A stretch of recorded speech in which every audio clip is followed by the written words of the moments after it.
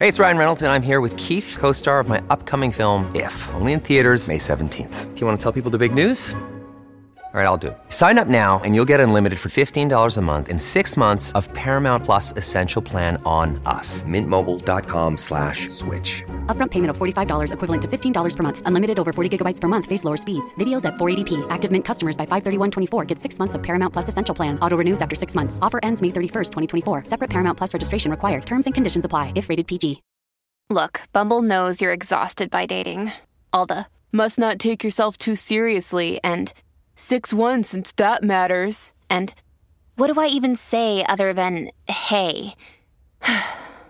Well, that's why they're introducing an all-new Bumble, with exciting features to make compatibility easier, starting the chat better, and dating safer. They've changed, so you don't have to. Download the new Bumble now.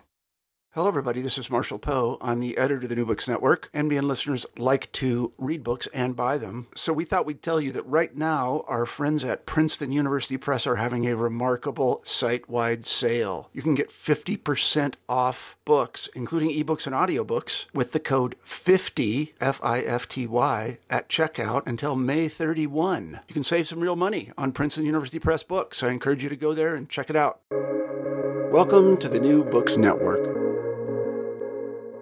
So, hi everyone. My name is Rachel Stewart. I'm a host at the New Book Network, and the channel that I host for is the Sex Work and Sexualities channel. Today, I'm really excited to speak to Kanika Batra about her amazing book, Worlding Post-Colonial Sexualities. Kanika, can you tell us a little bit about yourself? Can you tell us who you are and about your area of research? Certainly. Thank you, Rachel, for this podcast, and thank you to New Books as well. I am professor of English at Texas Tech University, where I teach courses in post-colonial studies, comparative literature, gender and sexuality studies, particularly courses in transnational feminism and queer studies. And before joining Texas Tech, I was assistant professor at the University of Delhi, where I was trained primarily in British literature, but also secondarily during my graduate studies in comparative literature and feminist studies. I did my bachelor's and master's and my MPhil from the University of Delhi.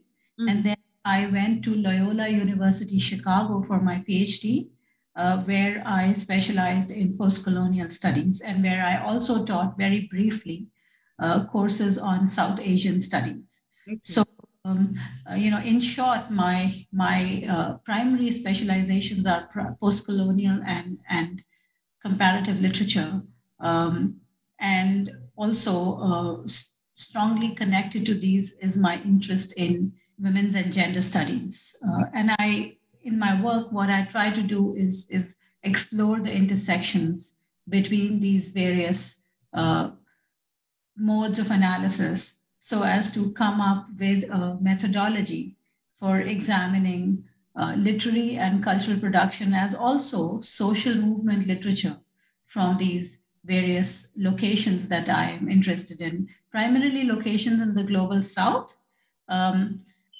And for purposes of this book, Worlding Post-Colonial Sexualities, my contexts are India, Jamaica, and South Africa. In the past, I have written on post-colonial drama, again, in connection with feminist and queer consciousness emerging from global South locations. And this book is kind of like a continuation of that work, with a slightly different focus. My previous work was more literature focused, literary, so to speak, whereas this current work that we're talking about today, it delves into social movement literature, what I like to call activist literature, literature which is not literary in the strict sense of the term, but it is the kind of reading material, the kind of material which carries a movement forward. Magazines, journals, newspapers, newsletters, pamphlets, manifestos, etc. Yeah. I mean, they're really important. They're really important documents. They're historical documents, aren't they? They're just not formalized. So in your introduction, you describe using the post-colonial feminist and queer archives for alternative histories of sexual precarity, vulnerability, and resistance. Can you tell us what you mean by that? Yes. So first, I think I would like to go into the definition of the archives, which has expanded greatly over the past couple of decades. You know, when we talk about archives today, we usually think of not just materials tucked away in dusty libraries where people have to make special trips and find them, but also materials which were previously tucked away in these spaces, but which have increasingly now become digitized. Right? And so the definition of the archives has kind of shifted over the past few decades with increasing technological affordances. Right. So some of this work that I did involve visiting libraries and archival centers and special collections and contacting individuals who may have had access to some of these materials, maybe because they were involved directly in some of the social movements that I'm studying. But a large portion of the material that I looked at is also available online. So I would say it's sort of half and half. About 50% of the materials I accessed by going to special collections and libraries, and about half of the material I accessed was available online. Or it became available online during the process of writing the book. So these archives, whether digital or print, what they are doing is recording a certain movement or certain movements during a certain period of time, which in my case, the focus is 1970s to 1990s. But this is the pre-digital era, so to speak, right? So at that point of time, activists, particularly activists working in the women's movement or in the incipient gay, lesbian, and queer movements, they really did not have the means of communication which are available to us today. Social media, listservs, Twitter feeds, and so on. All that was not available at that point of time. So these publications were really the primary means of communication available to them. And these were, for the most part, independent publications. They did not rely on governmental sources of funding. They were published by non-governmental organizations which were working in the fields of women's empowerment and gay and lesbian rights, broadly the rubric human rights. And what they did at this point of time, from the 1970s to the 90s, is sort of create a public which was interested in these events and these discussions about broadly human rights issues affecting women and gay and lesbian populations. But they also, shall we say, brought this broad public or community of readers into being. Because previously, in these contexts, there were no publications which were catering to a readership which was marginalized, vulnerable, facing discrimination, and really did not have the social means of communication that we now have, thanks to technology, available to them. Right?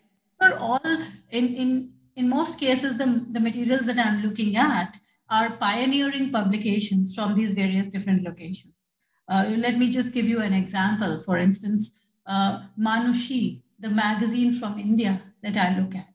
It was an English language magazine which was published by two women academics who were both working at the University of Delhi. And they decided early on that they were not going to be accepting any kind of donor funding or governmental funding to bring out a magazine which talked about the rights of women.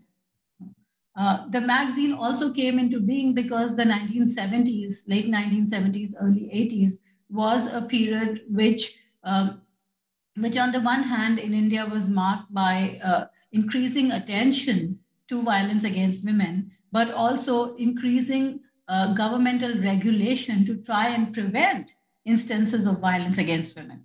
Right. So this was a pioneering magazine which was trying to cover a lot of ground by documenting cases of violence, by documenting legal recourses women had at their disposal to combat this violence, by connecting women's issues to broader working class issues, by making sure that this magazine was not just covering incidents of gloom and doom, but it was also an outlet for creativity. There was poetry in the magazine. There were stories in the magazine. There were translated pieces of writing in the magazine, translated from various Indian languages.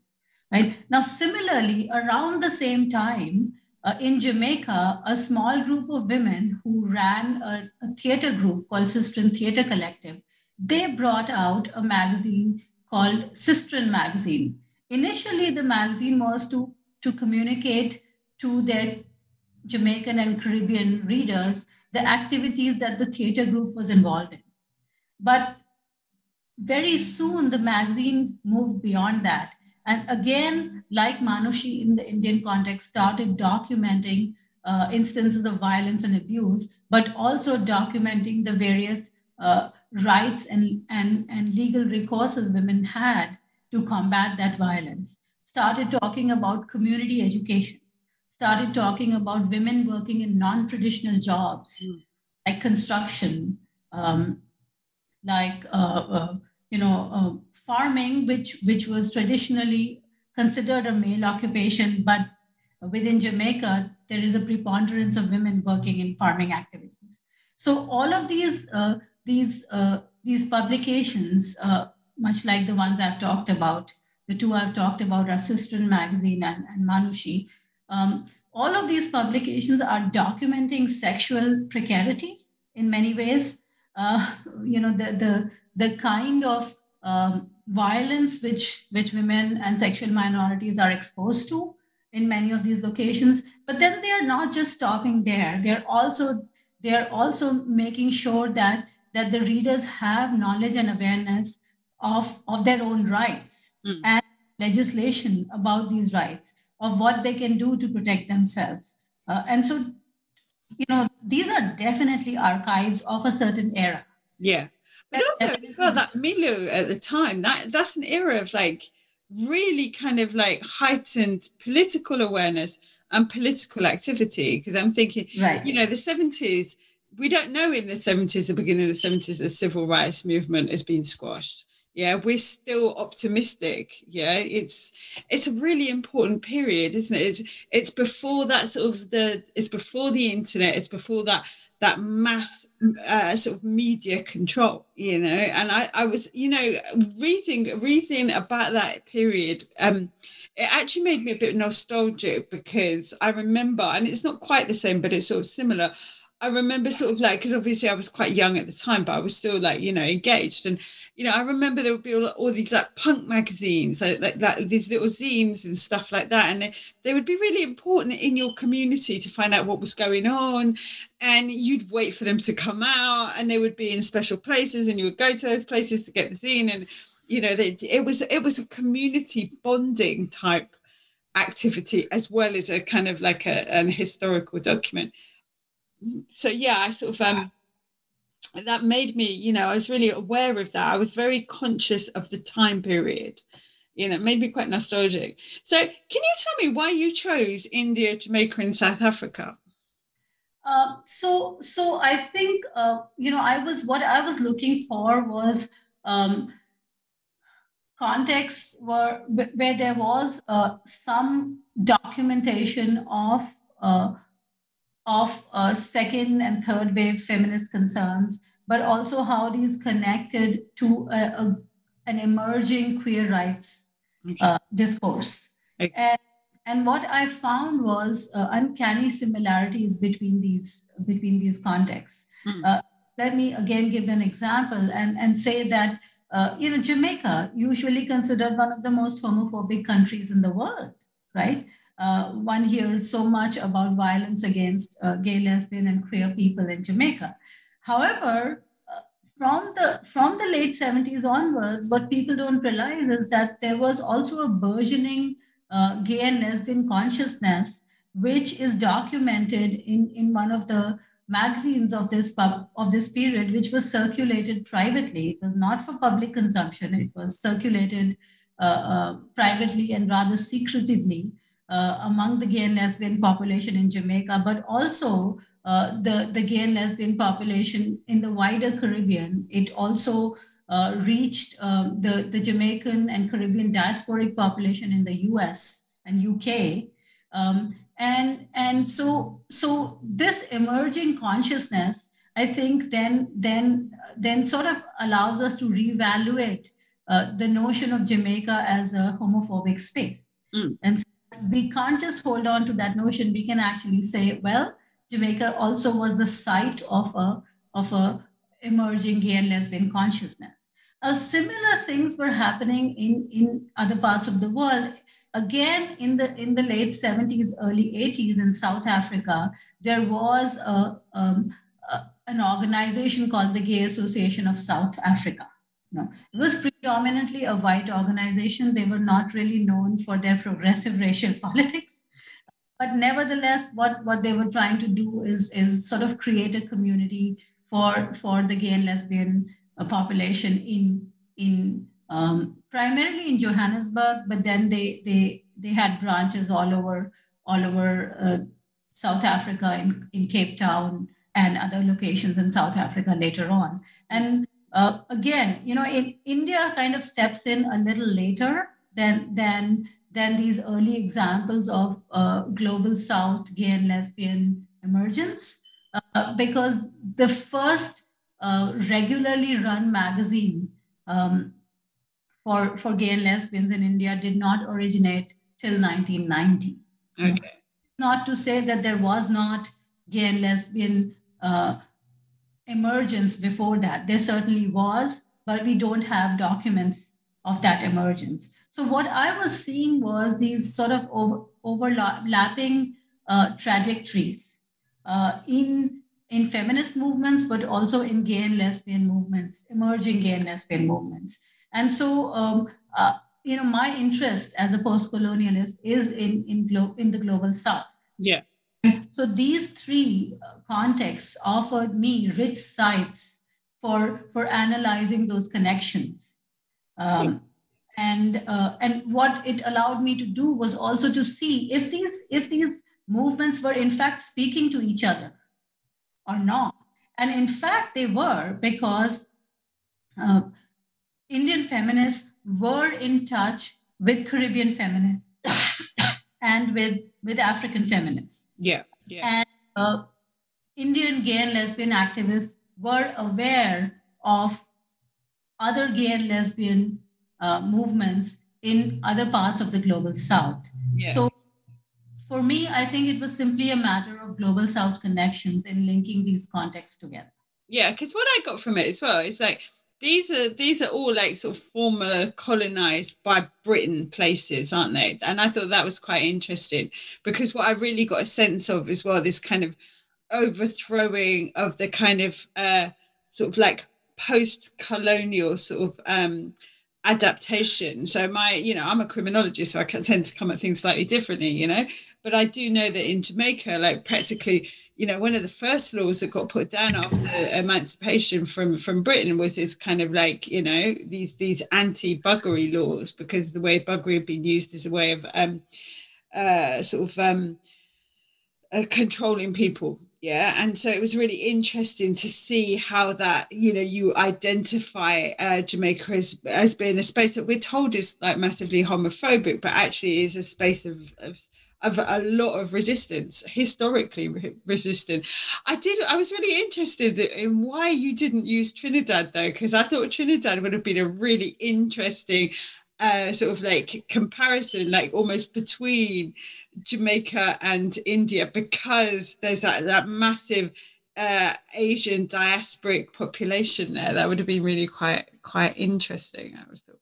Yeah, Trinidad would have been a great case study too. I think my primary reason for using these three contexts was that there was some archivization of the social movements that I'm studying in these three contexts that I could access, and I was not sure about the archivization available in contexts like Trinidad. Yeah, right? yeah. Of course, Trinidad would be a good fit because they, again, a formerly colonized country. Yeah. Under British colonialism, inheriting some of the anti-homosexuality legislation that was certainly the case in South Africa, India, and Jamaica, and that continues to be the case.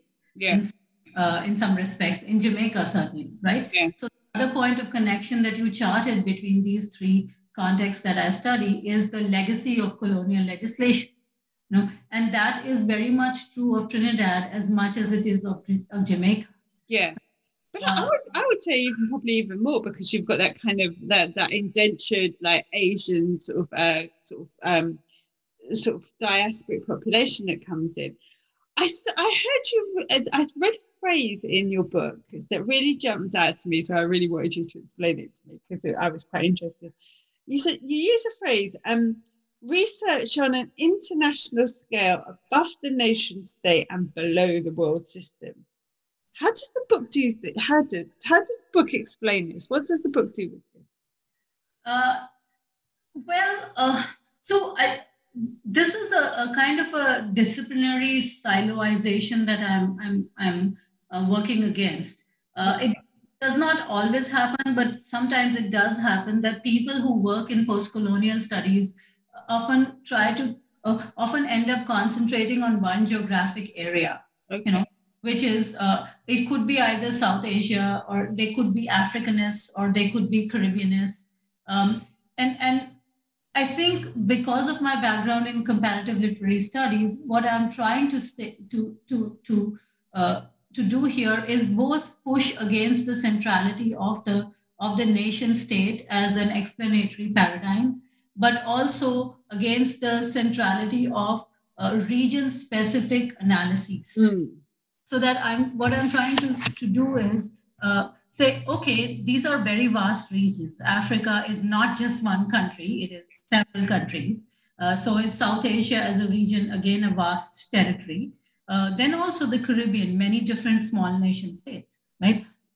So maybe it's not possible to look at these regional contexts in entirety to be able to do justice to the discourse which is emerging about the women's movement or the gay and lesbian movement. But maybe it is possible to use the national trajectories as launching pads, and then to talk about regional and global South cross currents, which are occurring.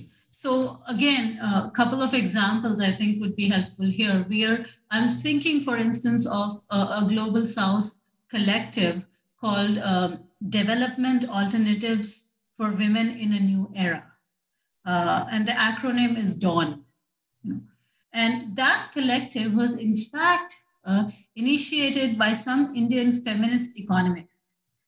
And what it went on to do then was sort of emerge as a think tank for global South discussions about women and development, with the inputs of Caribbean feminists, African feminists, as well as South Asian feminists, right? And I think the thinking there was that development issues, which are particularly relevant to the global South, they cannot be addressed from a Euro-American perspective. No matter that the hegemony of the Euro-American perspective is center stage in international, or shall we say global discussions, right? So that we do need to keep an eye on the international or the global discussions, but that we need to develop our own paradigms for analysis. Yeah. These are above the nation state, yet below the global international hegemonic arena. Yeah. You use the phrase south to south, and I really south to south, that. Yeah. And that's what it is. These are South-South cooperations. And then these feminists then became really, really strong voices in the United Nations conferences on women and development.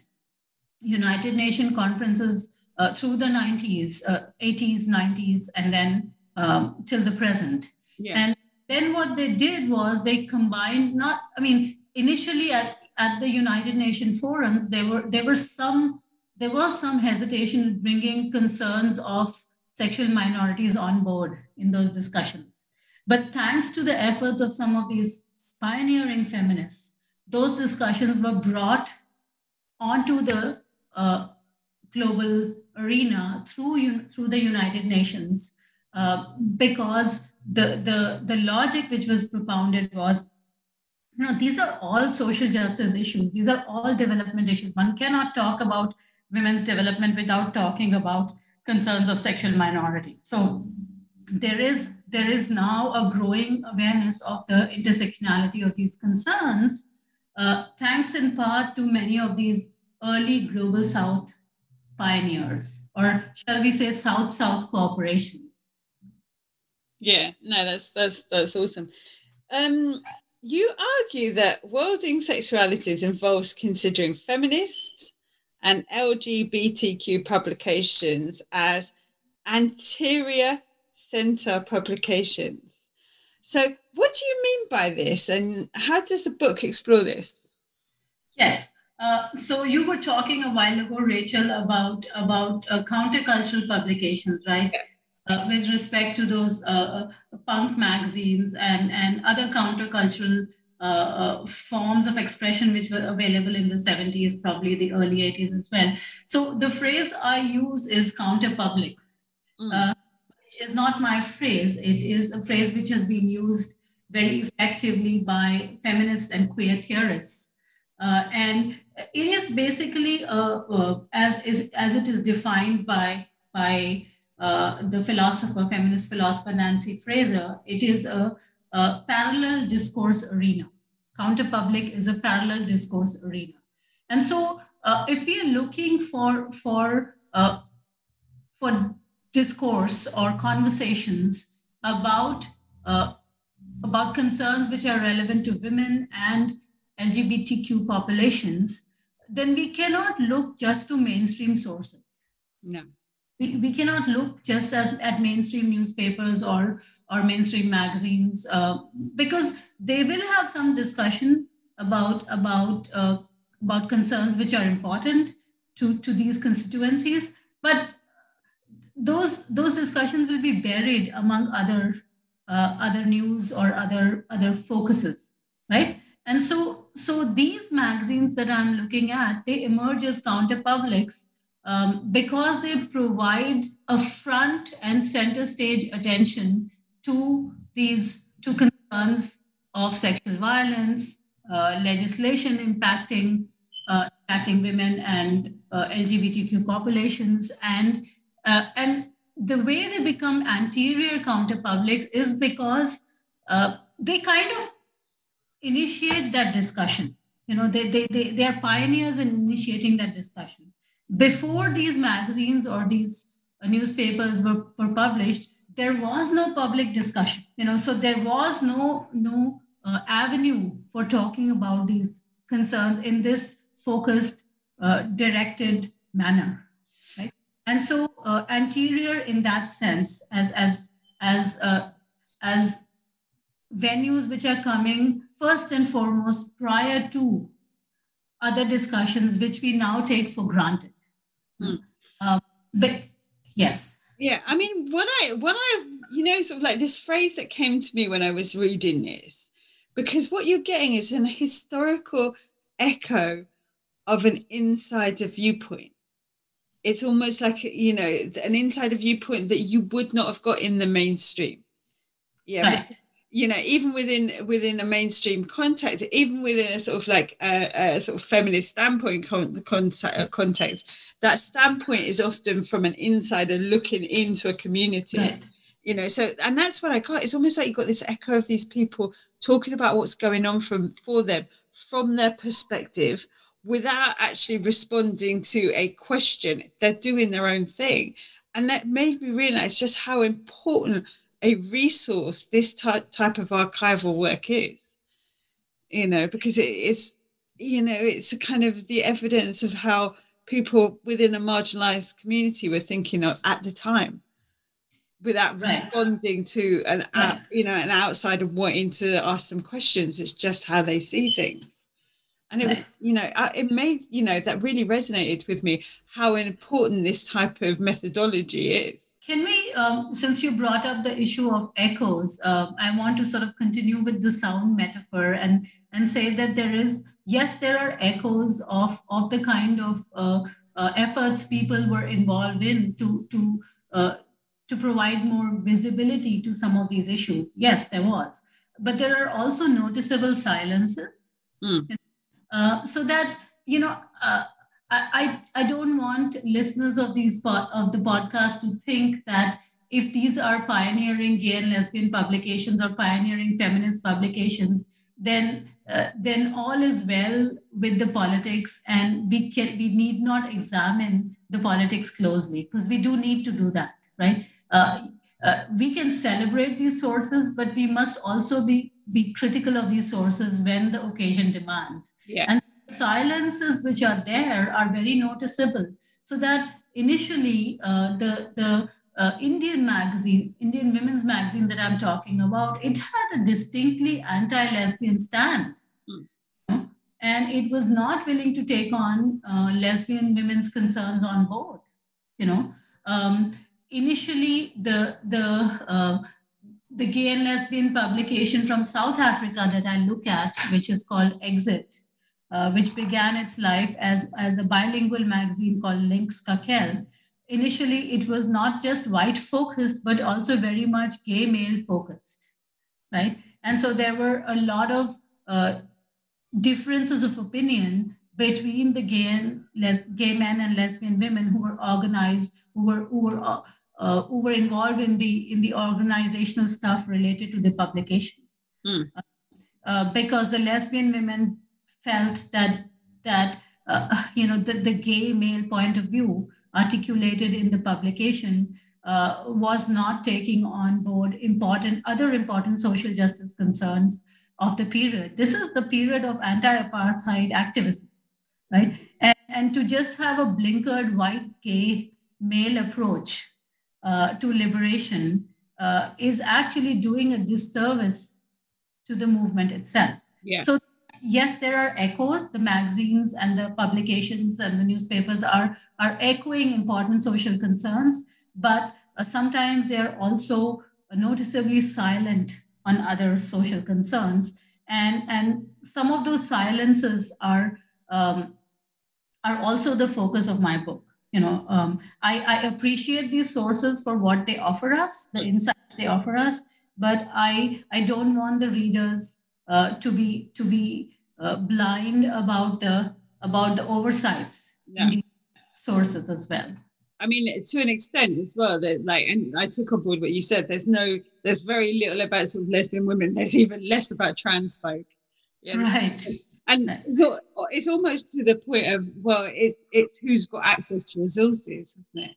And right. Poverty is heavily feminized. So right. I wonder if there's other sources of sort of archival type material that we'll come across that will allow us a further insight into sort of the issues that lesbian and trans folk faced at the time. I love the way that you've divided the book into sort of 3 sections, and you name the sections beautifully. Can you tell us what the sections are called and why you chose those words? They're beautiful. Thank you for pointing that out. It was only after I had finished the book that the section titles came to me. I had the organization clear in my head. I knew that it would be sort of divided in 2 chapters pertaining to each context.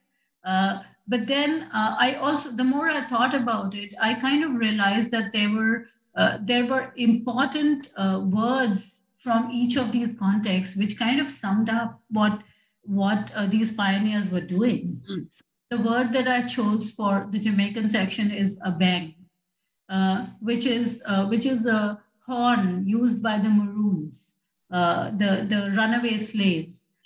They used the horn as a sort of a call to arms, against the colonial masters that they were escaping from, right? So it is a rallying call, as it were, but also a means of communication among people who were the original revolutionaries in the Caribbean islands, as it were, right?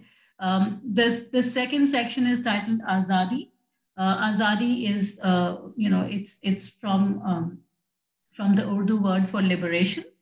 And what it really means is again, within the Indian context, what it had always meant was liberation from any form of oppression. Historically, that meant liberation from colonial oppression. But more recently, the queer population has used this phrase and sort of combined it with the word queer and called it queer azadi, which is a form of interculturalism, if you really look at it. Queer, not a word from the South Asian context. Azadi, very much a South Asian word, which has a historical legacy attached to it, a legacy of revolution and liberation, much like the abeng horn in the Jamaican context. Yeah. And a mandala, which is the third section, is the South African section. A mandala, again, the sort of African National Congress's call for revolution and liberation, the anti-apartheid struggle, which was a revolutionary struggle, and which did lead to certain successes. And South Africa is a test case here because it did decriminalize homosexuality. It did provide equal rights for all sections of the population, regardless of gender and sexual orientation, constitutionally. It did not do it retrospectively. It too inherited the legacy of colonialism, but that legacy of colonialism was remedied the moment apartheid ended. Yeah. And so these 3 terms, I think, allow me to capture the potential for resistance, as also the connection with these very local indigenous words with the conversations that these activists were having, which connected to second and third wave feminist and social activism, some of which was translated over in each of these contexts. Yeah, I wondered about the South African context, whether it was easier to enshrine in laws sort of like equality because the segregation was so formal. Yeah, it was recognized, whereas in Jamaica and in India, it's still segregated, but it's less formally recognized. Yeah, so I wondered if it was easier than just to kind of enshrine that into law. So I kind of really wanted to talk again about Jamaica, because you say in the Jamaican context, you talk about the print-mediated communication allows the sort of like New Kingston as a liberationist activist space. How did that happen? Can you talk us through that a little bit? New Kingston it's a mixed bag as far as I can make out. It was kind of recently developed in the 70s, so it sort of became a space where many of the people who were activists in the gay freedom movement in Jamaica lived and could socialize with each other. Right? But it is also a very class demarcated space. It is a sort of like an affluent section of an American city. Yeah. Gated communities, shopping malls, hotels, those are located in New Kingston, right? So it remains a very sort of a class segregated space. But what has recently happened is that because the city is so differentiated by income and purchasing potential, it has also, that there is a sort of a bleeding in of the elements which New Kingstonians or the upper class Jamaicans would like to keep out of that location. So one of the peculiar things which has happened is that it is the home of impoverished, homeless transgender populations now, literally living on the streets, or or in sort of areas which are uninhabitable, drains. Yeah. And so, the gully queens, so to speak, they're called. And they are, they're there, they're visible, but they are obviously targets of violence, extreme forms of violence, right? And so New Kingston is, one could see it as a space which, perhaps due to the social interactions which were facilitated among the people living in that space, perhaps it did lead to a form of queer associationism, right? But also that it kind of, it made the people who did not have class privilege especially vulnerable to extreme forms of social violence. And I think that is the case pretty much everywhere in big cities. Now, it is certainly the case in Mumbai or Bombay, as it was previously called, right? There are these exclusive preserves of affluence and wealth and security. But then there are also areas where people are cruising in public and are susceptible to forms of violence, police extortion. Till recently, when homosexuality was still criminalized, people who are cruising in public spaces in Mumbai are more susceptible to violence than people who are expressing their sexuality and having sexual relations which are technically criminalized in the safety and security of their homes or at private events. Yeah. Right? So this is a sad reality everywhere, but it's more exacerbated in global South cities where extreme wealth and extreme poverty sort of coexist side by side. Yeah.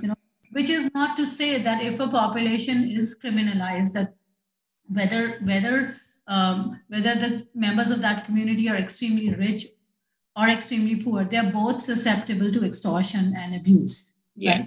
Right? But the extortion and abuse is often more extreme when the population is impoverished. Yeah, exactly. And I think you get that in the sort of like the within the global Northwest, because the South is in the Northwest as well. And my research around street workers, experiencing extreme levels of violence, right, along with homelessness, and quite often like extreme levels of violence from police.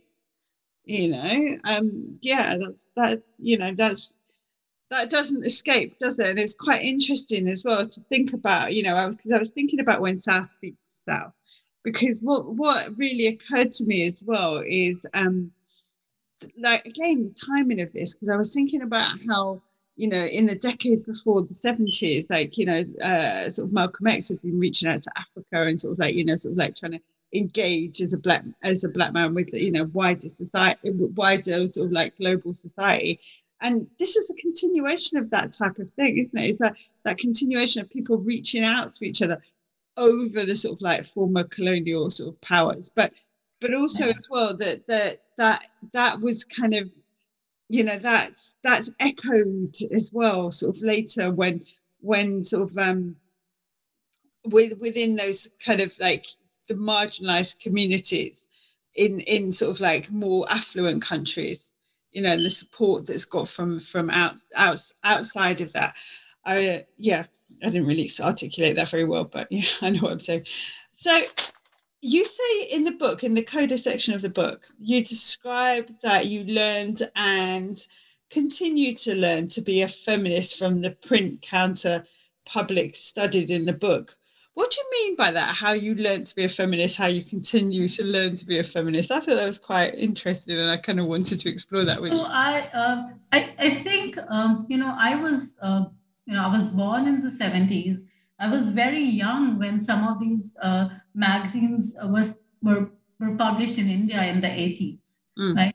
And I did not, I was probably 10 or 12 years old when one day my mother came home excitedly talking about this magazine that she had somebody had given her a copy of the magazine, and she brought it home. She was very excited. She looked through it, and I looked through it as well. I was not so excited. It was all print. There weren't any pictures and anything. So some of these magazines were around the time I was growing up, and I did not have an idea about the importance of these magazines for women a generation older than me. Right?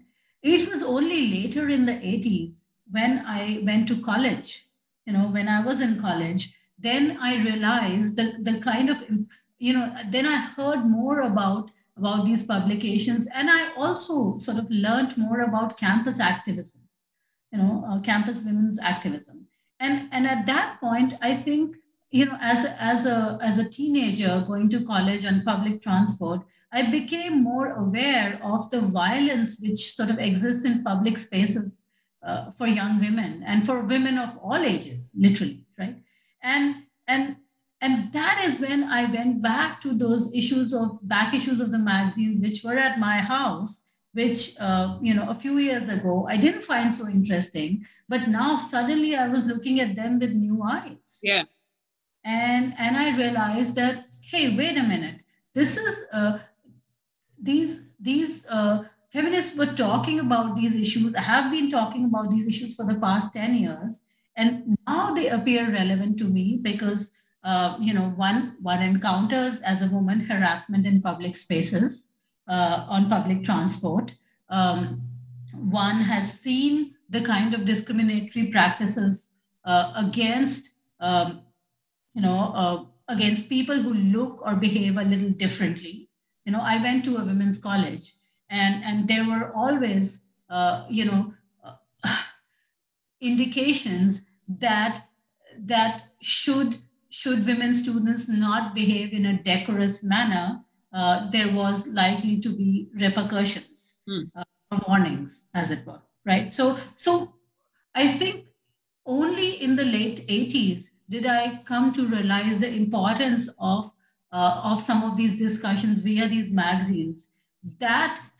These discussions had been taking place in our home because my mother was sort of aware of these discourses. And I guess, in a sense, I also imbibed these discourses, through conversations with her about women's rights, about how best to safeguard myself and my friends against violence should we encounter violence in the public sphere.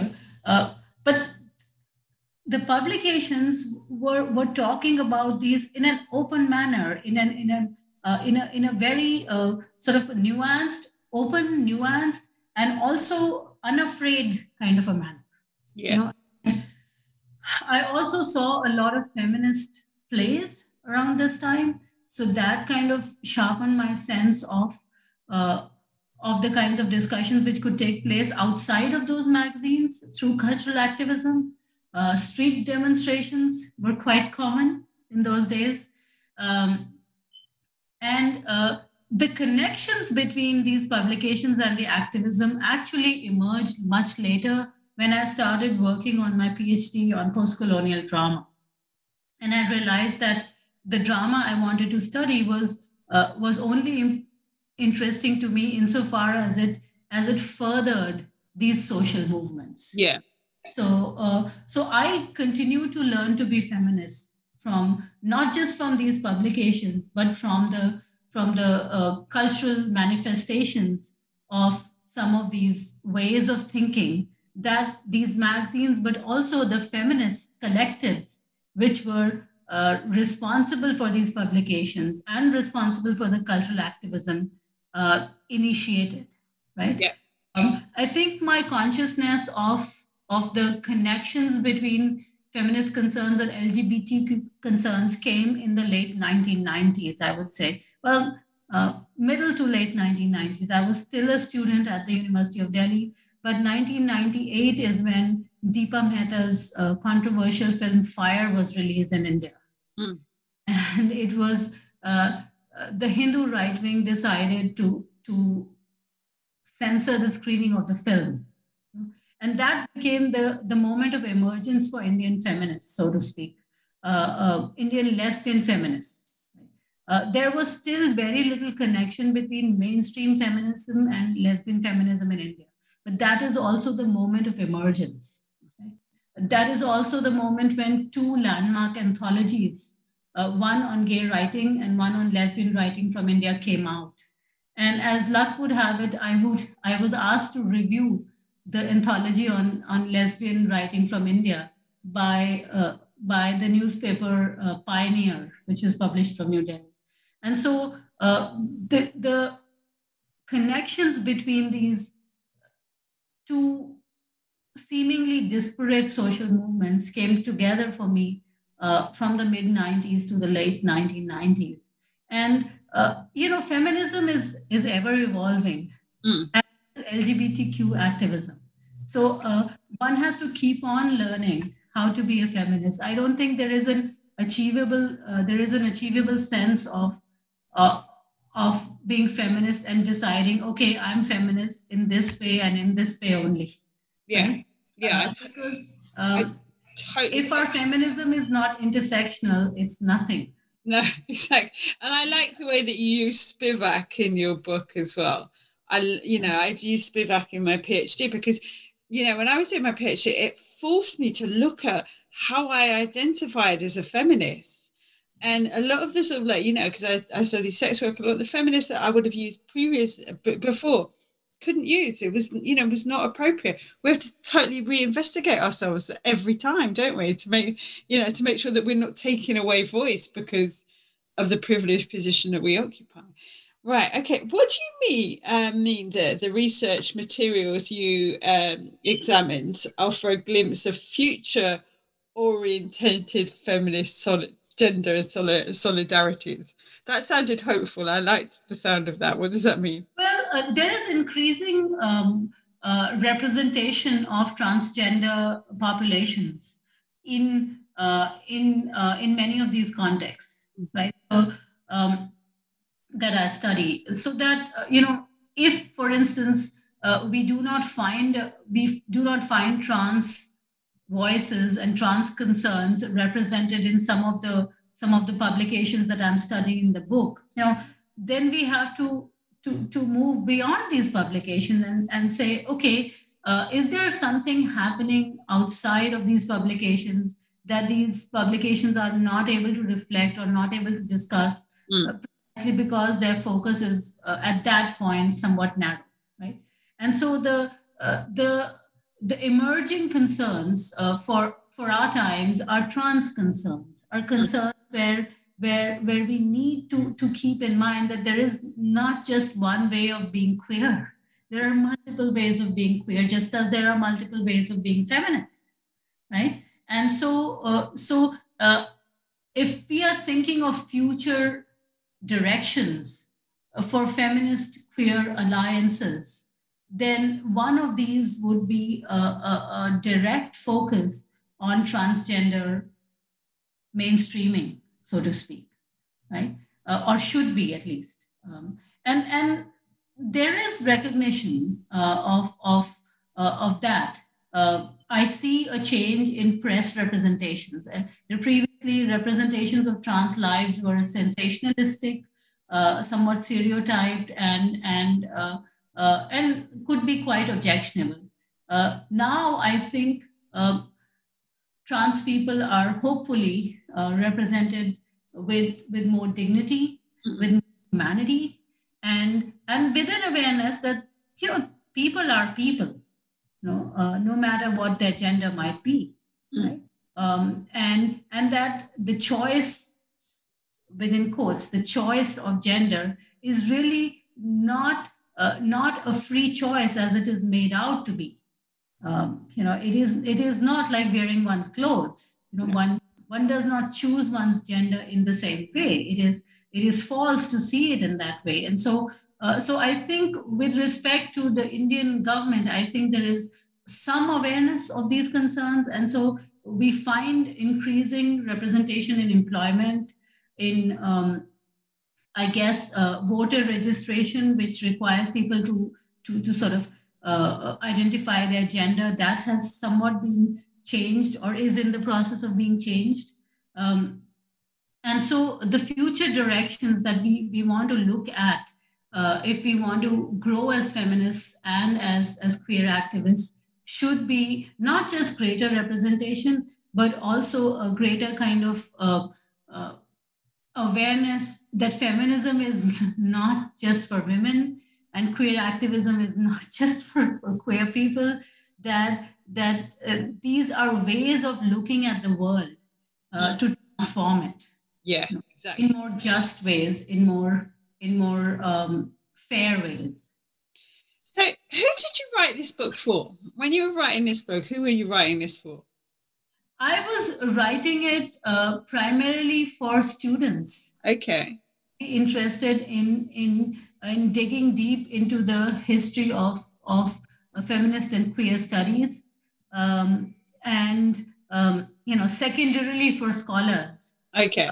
Who might be looking for sources, but primarily what I had in mind was that I had to dig a lot to find some of these sources, and I didn't want students who were interested in excavating queer histories or feminist histories to be able to dig as long as I had to. They if they wanted sources, then I've provided a list of sources and my analysis of those sources, but they don't have to take my word for it. No, you've just signposted them, haven't you? They've just right. Yeah, right. It's important.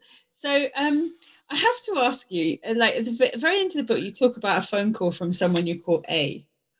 Mm-hmm. Tell us about that phone call and what it meant to you. I'm sorry, say that again. I said, tell us, at the end of the book, you talk about a phone call that you received from a student, A, that you called A. Tell us about the phone call and what it meant to you. Yeah, so this was, it was just a few months ago. I had already finished the book by then. I was just, I was thinking about COVID and how it had impacted, queer populations, women. One had heard a lot and read a lot about the rise in domestic abuse because of the lockdown COVID restrictions, because, many of these women found themselves in houses shut up with their abusers, right? For queer people, the social spaces had kind of shrunk as well, because other than social media, there was no safe space for meeting, particularly if the family in which the queer child or the queer young adult was living was already homophobic, then it became a little bit of a problem, right? So I was thinking about some of these issues. I just didn't know how to sort of make sense of them. And then one night, I saw an email from somebody who was A's father, and he wrote to me and he said, I see that you work on queer studies, also on feminist studies. I would like you to talk to my daughter, and this is not the kind of email one receives typically in a day's work, right? It's just that I wrote to him, I said, I'm happy to talk to your daughter, but I'm not sure what advice I can offer. And he says, no, I just want you to reassure her that it's okay to be queer. It's okay to be interested in queer studies. He seemed very supportive of his daughter, And he said, could you send me your WhatsApp number and I'll have her call you on your WhatsApp, number. And so I did. And he first called me and talked to me, the father did, and said, can I put you on the phone with my daughter? And he did. And we talked for an hour. And what I realized was that A's immediate family was very supportive, including her father, but her extended family, with whom she was close, because, in India, that's the way it works. The extended family has a say in children's lives and careers, right? And so the extended family was not so supportive, and they were kind of, they were emotionally, I think, without even meaning to, they were kind of torturing her by saying things like, don't bring shame on the family by working on queer stuff, hide your sexuality because we don't really want public shaming, things like that, right? And at the same time, A was doing her, I think, master's or MPhil degree from the University of Delhi. And she went to her professors and talked about working on queer studies. And she was told by some of her teachers that this is not really the space to work on these issues. If you want to work on these, then you should probably apply to a university abroad. And that was a bit shocking to me, because a lot has changed since I have left India, and I have a sense that some of the most vibrant discussions on queer and feminist concerns are emerging from not just from the university, but also from wider South Asia as a region, right? So that was a little shocking. And I wanted to reassure her that it's okay for her to stay on in India and work on queer studies if that's what she wants.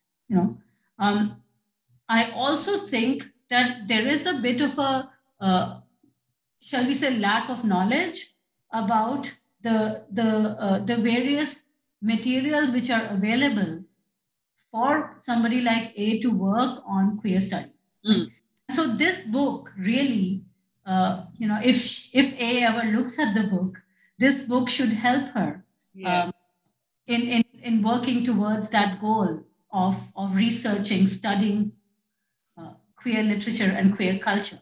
I also told her about a bookstore I used to frequent and gave her clear directions on how she could find those books. Although books are now available, queer literature is available pretty much in all bookstores in India. Yeah, I mean, I think it's such an important book for as a methodology. It's a really important book. I really enjoyed the book.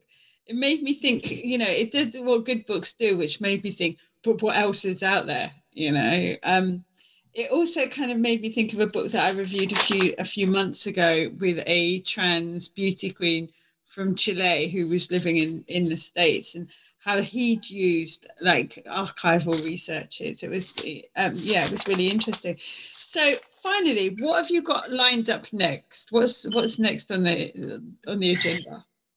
Well, I am thinking of a new project which is probably going to look at South Africa and the United States, particularly through the perspective of South Africans who were at some point visitors or exiles in the United States.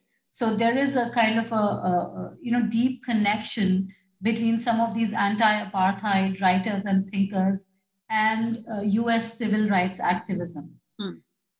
And so those are some of the connections that I'm thinking of. I'm thinking in particular of Miriam Makeba, the South African singer who was married to Stokely Carmichael, the power activist. And so it is going to be a project which is going to be about autobiographies, focused on autobiographies. So the way I access these connections between South African anti-apartheid activism and US civil rights activism will be through autobiographies and biographies. So this is a new project. I've just started it. I've sort of submitted one chapter of the project to a journal, but it will take time. It is such a rich area of analysis, but also quite difficult. Yeah. Because there's a lot of scholarship which is somewhat outside of my primary training and area of emphasis so far. I am not trained in American literary history or American literary studies or American cultural studies. So I have to acquire that training myself. I like this so far. You know, by the time you finish that book, you are going to be well and truly changed. So my name is Dr. Rachel Stewart. I'm a researcher at the University of Kent in the UK, and I have been talking most entertainingly with Kanika Bhattacharya about her book, Worlding Post-Colonial Sexualities. Kanika, can you just tell us who's published it, when it was published, and who you are? Right. The book is published by Routledge. And the book was solicited for the Routledge series in Subversive Histories, Feminist Futures. This is a new series, and it is a series Routledge has brought out in collaboration with the National Women's Studies Association. The book is also the winner of the 2020 National Women's Studies Association Routledge Prize in Subversive Histories, Feminist Futures. Excellent. Thank you so much for joining us.